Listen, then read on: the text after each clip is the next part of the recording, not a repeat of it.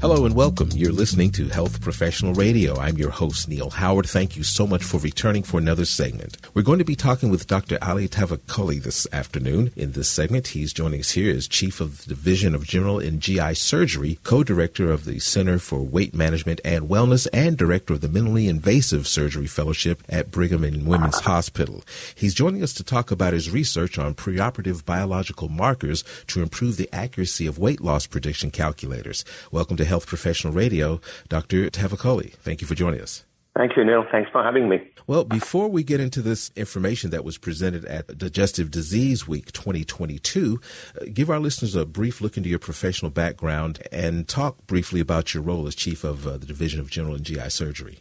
So I'm a minimally invasive GI surgeon. I perform a variety of abdominal operations through laparoscopic approaches to kind of enhance earlier recovery.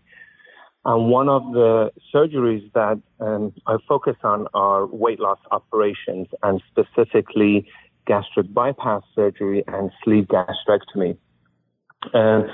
I also study these operations in the lab, and we have a big research group that focuses on studying outcomes of these surgeries.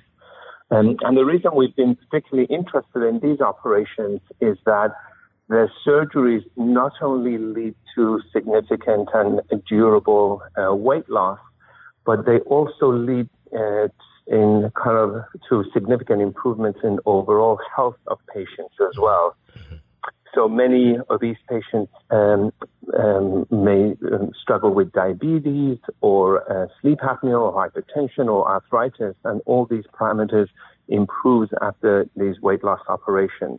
One of the challenges with these surgeries is that although they have been very well studied in randomized studies and also long prospective studies, and we know that outcomes are good, the uptake of these surgeries remains low. So somewhere only 1% to 2% of patients who qualify for surgery actually undergo the operation. And the reason that people are, or there are potentially several reasons why there is this low uptake. Some of it is insurance coverage challenges, some of it is access difficulty, but there is also an element that people are worried about doing the surgery because they, our ability to predict weight loss outcome of these operations are not very good. Mm-hmm. So although we can give patients pretty good averages, so we can say, look, on average, someone would lose 30% of their weight after, for example, a gastric bypass surgery. And there are people who do better and there are people who do worse. And there's also possibility of weight regain in the long term for some of the patients. Mm. And our inability to predict exactly who's going to fall into which category, I think, has been a source of anxiety for patients. And in some cases, this has prevented them from having a surgery, which I believe could be potentially life-saving for patients. I think they lose weight, their comorbidities improve, their life expectancy is prolonged as well. As frustrating and fearful as that is for the patient, how must it tie the surgeon's hands in trying to predict and convince someone who may be a good candidate to undergo the procedure? Was that the main point of the research that you presented at DDW 2022? That's absolutely right. Mm-hmm. That's right. And I think, the field has taken tremendous steps in making the surgery safer. So let's say 20 years ago, a lot of patients were worried about doing the operation because of short-term risks of surgical complications. I think the field has done a great job in reducing those early post-operative complications, and the surgery is now done as, patients come in, stay usually in hospital for only one night, in some cases just even go home same day. So that element of anxiety for patients has been taken out of it. But I think to help increase the uptake further, we really want to provide the surgeons with the ability to inform their patients better so the patients and the surgeons can do a better job as a kind of a shared decision making about whether the surgery is the right thing to do and what kind of operation to have. Well, let's talk about some of the outcomes. What did you find out concerning loss prediction calculators, as it were? And I also want to ask what ghrelin is. Sure. So the background, a little bit more background to this is that to help address this prediction need I just talked about, there have been several calculators developed which take patient parameters and their comorbidities into account and try to predict what the weight loss outcome of an individual patient may be. One of the most commonly used calculators is actually used data is kind of run through the American College of Surgeons. It's called the MBS-AQIP calculator. And what we found in our study is that when we took somewhere around 100 patients, put them into the calculator, and then looked at their actual weight loss versus their predicted weight loss a year later, in about half of cases, the calculator inaccurately predicted the weight loss by plus or minus 5%. And in about a quarter of our cases, it was overestimating. In a quarter of cases, it was underestimating. And in about half, as I mentioned, it was accurate, but only plus or minus 5%. Now, our belief is that given obesity is a very complicated biological disease, it's a disease of many subtypes, and we feel that by including a biological marker of obesity into these calculators, we may be able to do a better job at predicting outcomes. So in this particular cohort of patients I mentioned, we had collected blood from them preoperatively, and we analyzed the blood for a variety of GI hormones and markers of insulin resistance. And what we found was a high preoperative ghrelin level was a predictor of better weight loss after surgery. Now, ghrelin is a hormone that is secreted by the stomach, and it increases appetite and drives hunger and eating.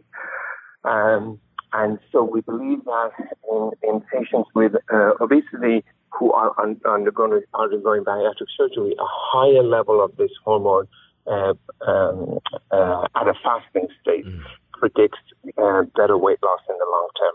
So what does this ultimately mean for these patients and for the people that are providing the surgeries as well?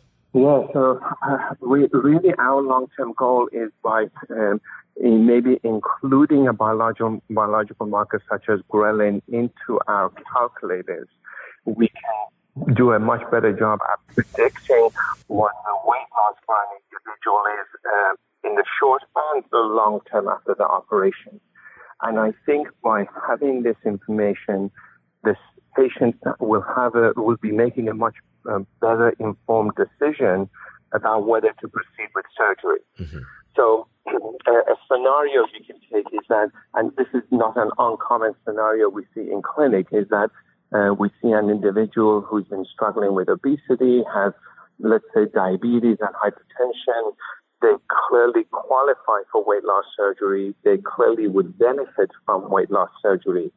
And they come to the clinic, and one of the first things they say is that, look, I know a friend or I know a family member who had this surgery, but they, and they were told just like me that you're going to lose a third of their weight, but they didn't lose that weight, or they lost it and regained it. And I don't want to be that person. I'm afraid for that outcome, so I don't want to go through a whole operation only to kind of regain the weight back. And I think by having a tool that will help us reassure the patient potentially that they have a obesity phenotype that's going to respond well to surgery based on our studies, I think that would be reassuring to them and the surgeon and the clinicians who are involved in the patient's care. Well, give us a website where our listeners can learn more about Brigham and Women's Hospital. Sure. So we have at the Brigham, we have our Center for Weight Management and Wellness. This is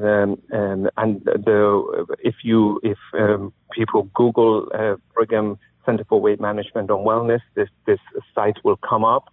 And what is I believe useful about this site is that it talks about all approaches for weight management. So it talks about potential use of medications for weight management. It talks about endoscopic approaches to weight management, as well as it has educational videos for the variety of surgical options that are available, and also includes a kind of a 13-minute presentation on with a more in-depth discussion of pros and cons of surgical interventions.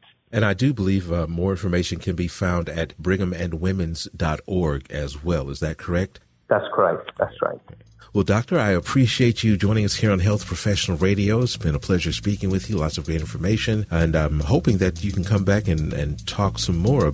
I would be delighted. Thanks for having me again. You've been listening to Health Professional Radio. I'm your host, Neil Howard, in conversation with Dr. Ali Tavakoli. Audio copies of this program are available at hpr.fm and healthprofessionalradio.com.au. You can also subscribe to the podcast on iTunes, listen in, download at SoundCloud, and be sure and subscribe to our YouTube channel at youtube.com, Health Professional Radio.